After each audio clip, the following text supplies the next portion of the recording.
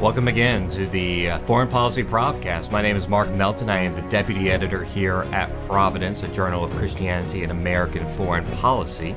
In this week's episode, we are doing part one with Rebecca Heinrichs. She is a fellow at the Hudson Institute, where she focuses on security issues, including deterrence and counterproliferation. So in our second issue of the print edition, she wrote an article about just war and nuclear deterrence. And so in this episode, we are going to talk to her about some of those different issues. Could you explain why did you choose to write about nuclear deterrence for Providence? Sure. The concentration of my work that I do as a fellow at Hudson and just over the last several years in various fellowship opportunities is focusing on nuclear deterrence. Nuclear weapons are still the backbone of the U.S. deterrent policy. It has been for many years, since World War II. And what it means is nuclear weapons sort of undergird this national security objective, which is to deter major conflict. A lot of people think it's just to deter nuclear war, but it's actually bigger than that. It's to deter mass war, mass death. And over the last several decades, the United States has really had a lack of very serious critical thinking, intellectual investment in what is required for a credible, effective deterrent. So this is sort of across the board. We used to think about it very, very seriously, obviously leading up to the Cold War and during the height of the Cold War. But over the last several decades, we've really moved away from it. And what we have seen is this creeping in of this very secular, leftist, ideologically driven opposition to nuclear weapons in and of themselves. And because of this, it sort of affected even the way strategists think about nuclear deterrence. And so now we've seen, of course, this administration, the Obama administration, very committed to going down to zero nuclear weapons globally, with the United States taking the lead. And many Christian denominations, Protestant denominations, of course, famously the Catholic Church, has sort of been my assessment and the assessment of a couple of others who think about this subject, is that really these Christian thinkers have been sort of co-opted by the secular left. We see that happen, of course, in domestic politics, whether it's on marriage or other areas of the family, economic policy, et cetera. But what we have seen is actually applied in defense policy as well. The Catholic Church is opposed to nuclear weapons, and many Protestant mainline denominations who have a more liberal theology as well, you've seen that they've sort of taken on this idea of the left when it comes to nuclear weapons. So I thought it would be an appropriate time to write something for Providence that sort of gave a defense of nuclear weapons from a Christian perspective, using just war theory, the Christian tradition of just war theory, and explaining that, no, in fact, going down to smaller numbers of nuclear weapons actually increases the likelihood of mass war. And that would be unjust to do so, knowing that. And so the United States has to think very carefully about what is required to deter mass war, large-scale war, and work from there. And actually, we must have a credible, large, flexible, resilient nuclear force in order to do that. And so I've argued that actually in having a robust nuclear arsenal is compatible with and in fact demanded by the conditions of just war theory. Following up on that question, you were talking about how there's a lack of critical thinking. Is that just a byproduct of the post-Cold War era where we expect that we've won, so therefore we can rest on our laurels and we can just relax and not worry about what's going on in the world, or is there other reasons for that? No, I think that's right. The thinking is, and this again, it comes from this idea that people are constantly evolving and that societies are constantly evolving for the better. This is the progressive ideology. And because of that thinking, many believe that the Cold War era, or even this tension between the former Soviet Union and the United States, is just over, it's done, and it won't happen again. And so these large numbers of nuclear weapons simply aren't necessary. Many people believe that World War II was just this horrible, catastrophic war, which it was, but that the United States will never see that kind of war again, and that we're sort of moving down this path in history in which we're becoming a more peaceful people, and war like that on that scale to that degree just just isn't as likely. And so you hear this kind of talk. If you sort of tune your ear to that, you'll notice it. You'll recall during the last presidential election, Governor Romney just got excoriated for saying that Russia is one of the United States' biggest geopolitical threats. And President Obama said that was ridiculous and that the Cold War was over. And then, of course, we saw after President Obama won that Russia invaded Ukraine, an ally of the United States, and annexed Crimea. They've also done a slew of other things that are incredibly provocative and not behavior that you would expect from a country that we no longer would expect sort of tension or an adversarial relationship with. One of the big documents that sort of many people who think about deterrence look to as representing the thoughts of the Global Zero movement is this. In fact, the Global Zero organization put out a study, a report. Secretary Hagel, in fact, signed on to that report before he became Secretary of Defense. And one of the premises on which the idea that Global Zero, moving down to zero nuclear weapons, shrinking the U.S. nuclear force, et cetera, going from a delivery system of a triad down to a dyad, all of these things. The reason they believe those things were good and wise is because one of their premises was the United States would no longer have this adversarial relationship with Russia. And so these large numbers of nuclear weapons just simply don't make sense. And that war with China is simply just beyond the pale, and we couldn't possibly imagine it, and therefore we don't need large numbers of nuclear weapons. So what I try to remind people is that human nature, as understood, of course, by Christians and as understood by the Greek philosophers, is that because of our nature, we're sinful. You know, we can do plenty of good things, but at heart, we're a depraved and sinful race. And so we're not ever going to put war and violence and interest and selfishness behind us, that these are sort of a permanent part of the human condition. And because of that, we should expect other countries to behave in their own interests, and some of those interests are inimical to the interests of the United States of America. And therefore, we should protect ourselves and build an offensive force to deter other actors, other state actors, from infringing on the interests and the security of the United States of America. You know, but you're right. The problem is this sort of thinking since the Cold War that just sort of war is over, so we can sort of relax a little bit and start looking at other problems like global warming or whatever the hot button, more popular issue is to talk about of the day. But war is sort of it's a permanent part of the human condition, and so it's better to think about that. And I would argue it's a much more humble position to take, the one that I'm advocating for, which is that we can't know exactly how other actors are going to behave. We cannot predict what alliances are going to form. And because we're talking about people and not machines, that they can surprise us. And so the Russian government can surprise us, the Chinese government can as well.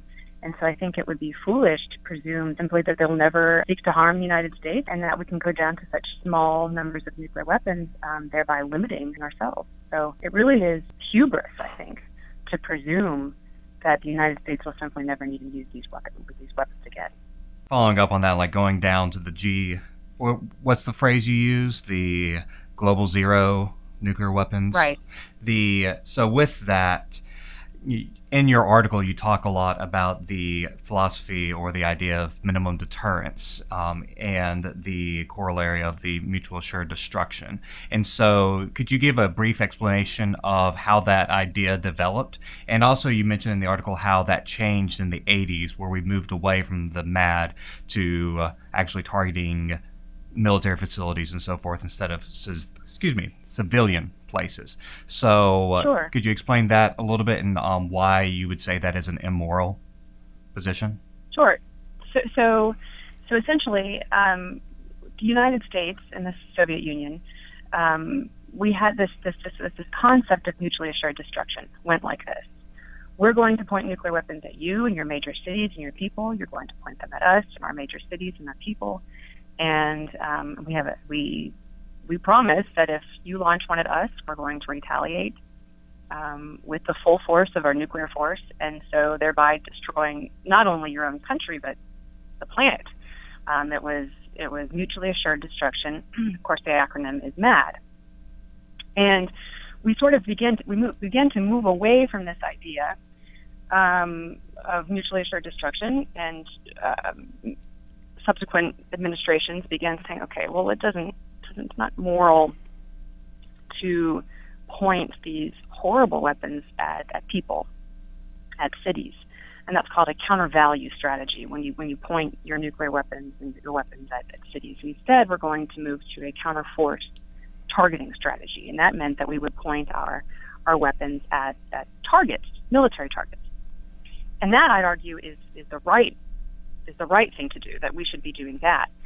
But this idea now, the global zero folks and folks who agree with their ideology that nuclear weapons in themselves are bad, they argue that we just simply don't need nuclear weapons. We shouldn't rely on them. We should move away from nuclear deterrence. And so as they argue that we should move down to smaller nuclear weapons, what they're doing is, perhaps unknowingly or unconsciously, sometimes people can argue for things in which they don't really understand the full consequences of their argument. What they're doing is arguing again for mutually assured destruction. Because if you don't have a large enough force to actually point your weapons at military targets, hardened targets, what those regimes value. Many of these countries, like North Korea, for instance, I mentioned in my article, the regime leaders don't value their own people. The United States, in fact, I would argue, values North Korean peasants more than the regime leader values those North Korean peasants. So it wouldn't even make sense for us to target them, because the North Korean regime doesn't even care about them, so it wouldn't deter them. So instead, the United States needs to have enough nuclear weapons to actually hold those military targets at risk. And there's a lot more of them. There's many of them. And so actually moving down to a smaller number of nuclear weapons, a handful of nuclear weapons that don't have great precision, nuclear weapons that don't have the ability to dial up and dial down nuclear yield, etc. Really, they become just they become, once again, counter-value weapons, and we're back to mutually assured destruction. And so I would argue it's immoral. It's not in line with just war theory. And because it's not, I believe it's actually counter to the character of what the United States of America is today. And therefore, threatening that would be incredible. People wouldn't believe it. They wouldn't believe that a president of the United States would actually target Russian cities. We would in fact target regime centers or regime targets, etc. So that's the answer. I mean, the left, and in fact these Christian churches as well. I was recently on a panel, and somebody quoted Pope Francis, and the person who quoted Pope Francis was president of the Plowshares Fund. The Plowshares Fund is a very fringy arms control organization that works with the Obama administration to support such foolish things, I would argue, as the Iran deal and going down to global zero. But he quoted Pope Francis because he believed that carries some great moral authority. And I just caution people about that, because Pope Francis doesn't, if I can say so respectfully, doesn't understand deterrence theory.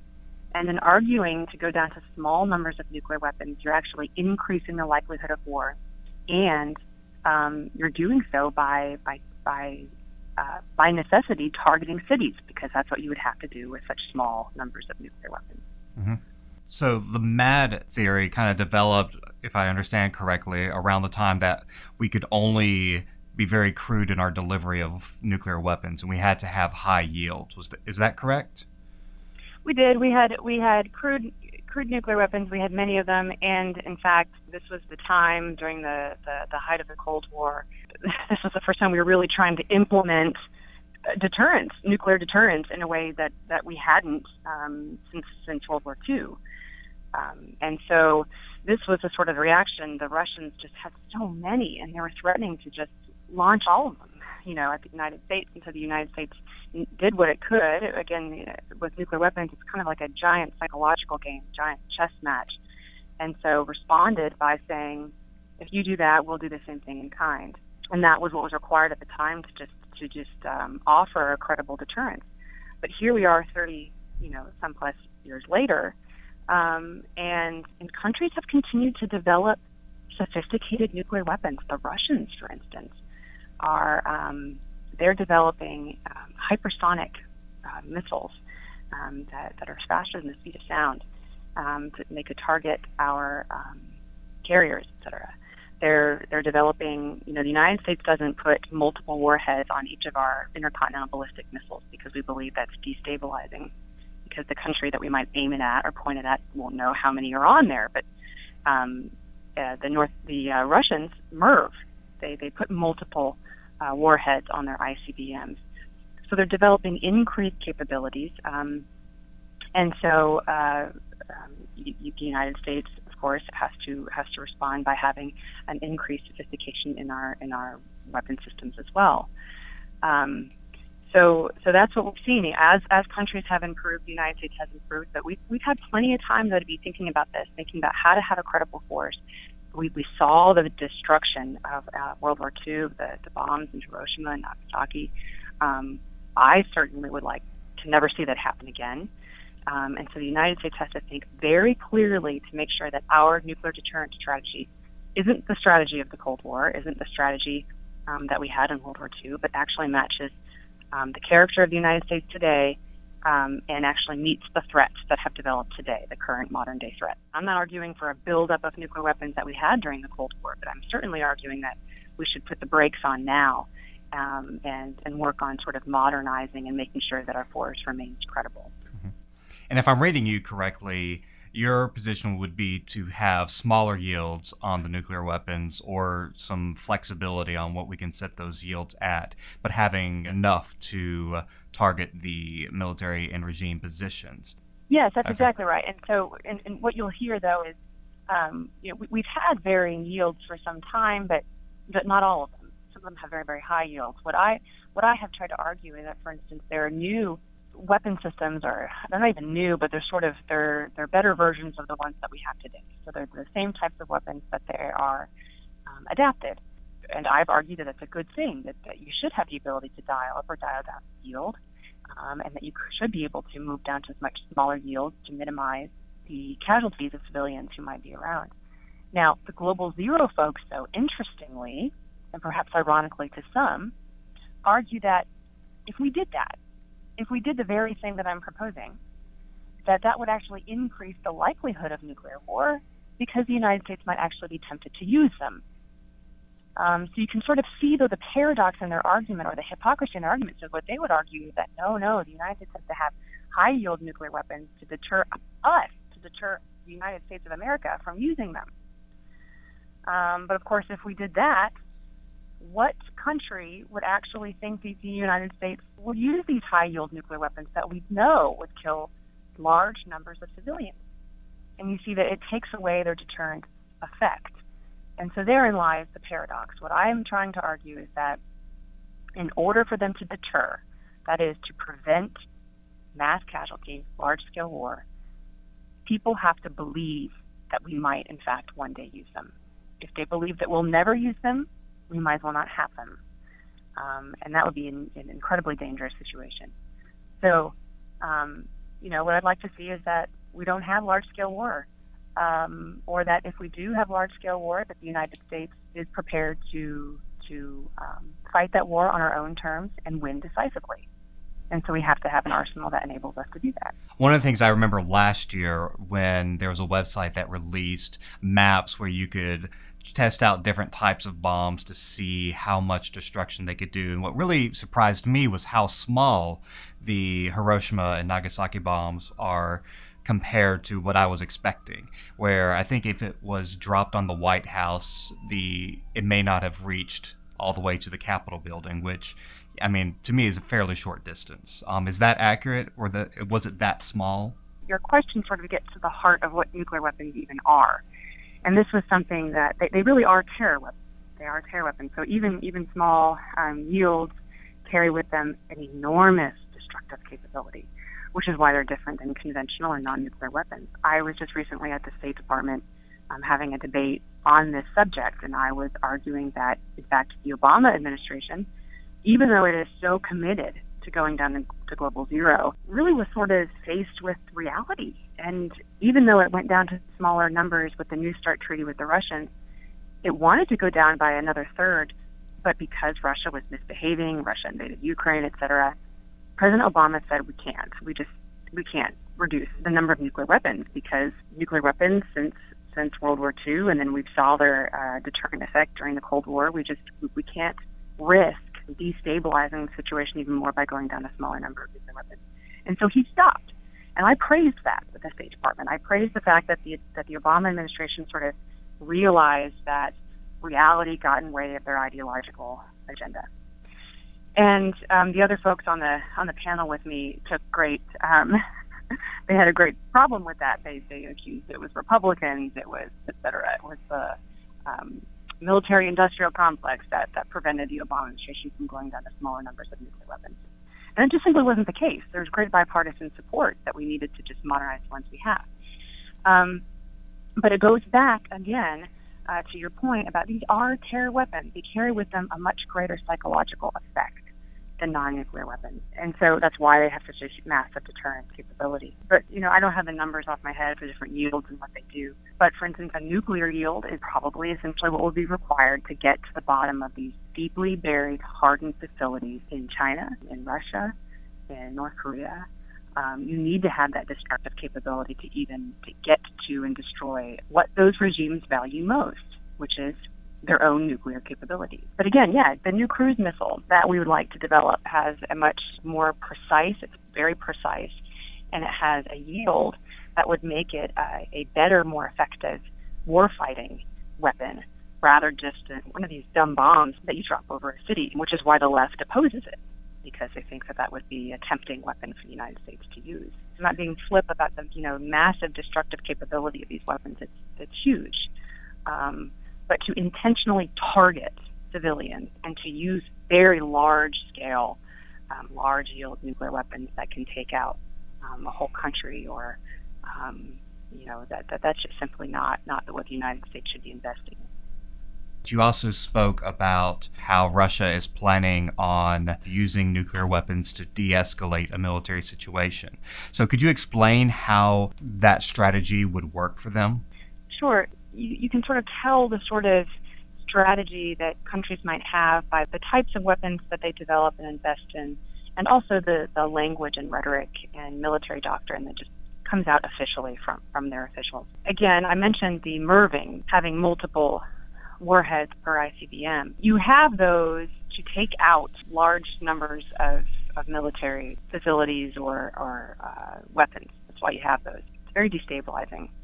And so they started investing in these, but then it started to look as though the Russians were actually building weapon systems to use as a first strike. In other words, to use them first, not just as a means of just having, the bare necessity of what you might need in order to respond if you're attacked first. But it started to look they're really investing in very destabilizing nuclear weapons.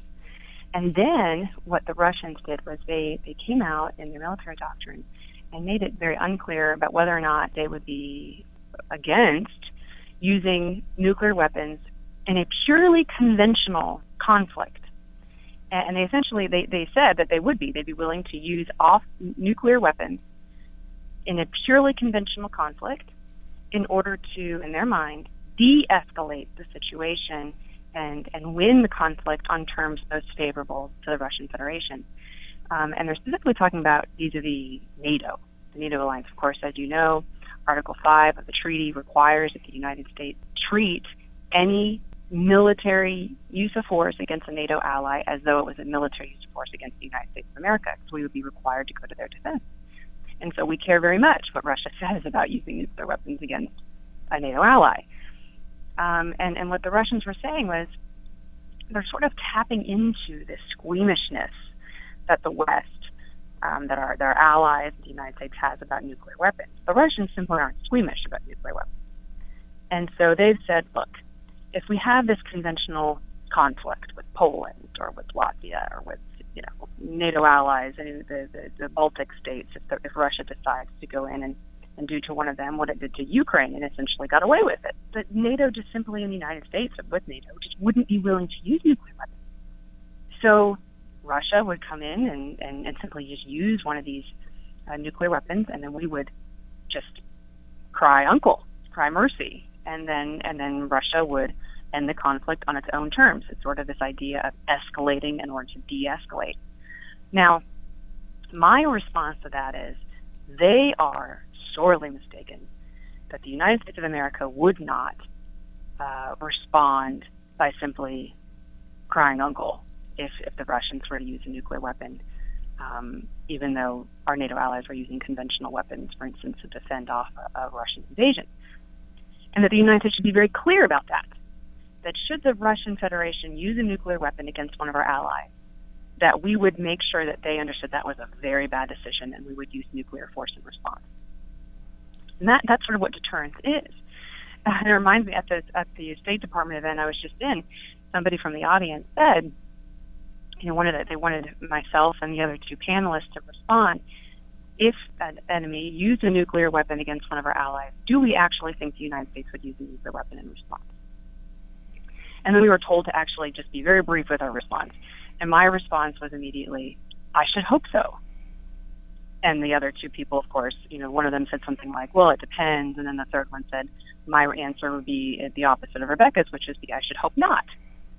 But you can see, to say I should hope not is essentially just telling the Russians, have at it, because we are not going to respond with nuclear force. And so part of the deterrence is a large measure of it is psychology.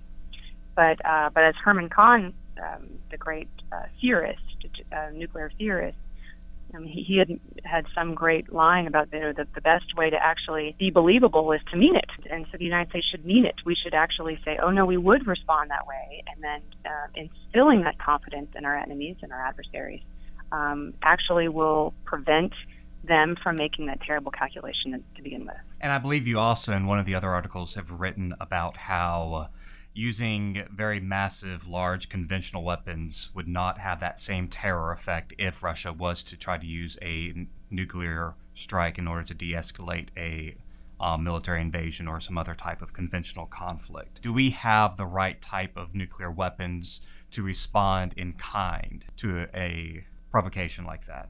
So we do, is the short answer, but we should deploy them a little bit closer to where Russia is, given Russia's provocations. And so just to provide a little bit of context for our listeners, Russia's investing in their nuclear arsenal. We know that. They've invaded the country. They are now undermining U.S. efforts in Syria. They're meddling in the Middle East. They've really become bold over the past 2 terms of the Obama administration.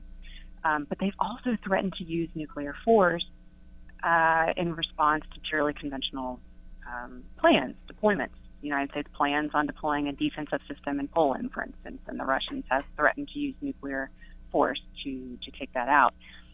So they're flying nuclear-capable aircraft into the airspace of our NATO allies, into Japanese airspace, into American airspace. So really the provocations and the aggression has gone way up on the nuclear piece with the Russians. And so because of that, what I've argued is the U.S. should be doing more war games. In NATO, we should make sure that we've got the right nuclear weapons, and the mix of that would have to be determined by our military, but the right mix would be close enough to Russia to actually let them see that we're serious, and should they use nuclear force, that we'll use nuclear force. And so the United States should be moving sort of that direction.